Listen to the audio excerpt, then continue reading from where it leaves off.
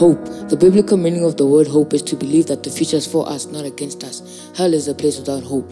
In 2 Corinthians 3 verse 2 we read, "Therefore, since we have such hope, we use great boldness of speech. Our hope is in God." Hope cannot be diminished to a simple wish or crossing your fingers.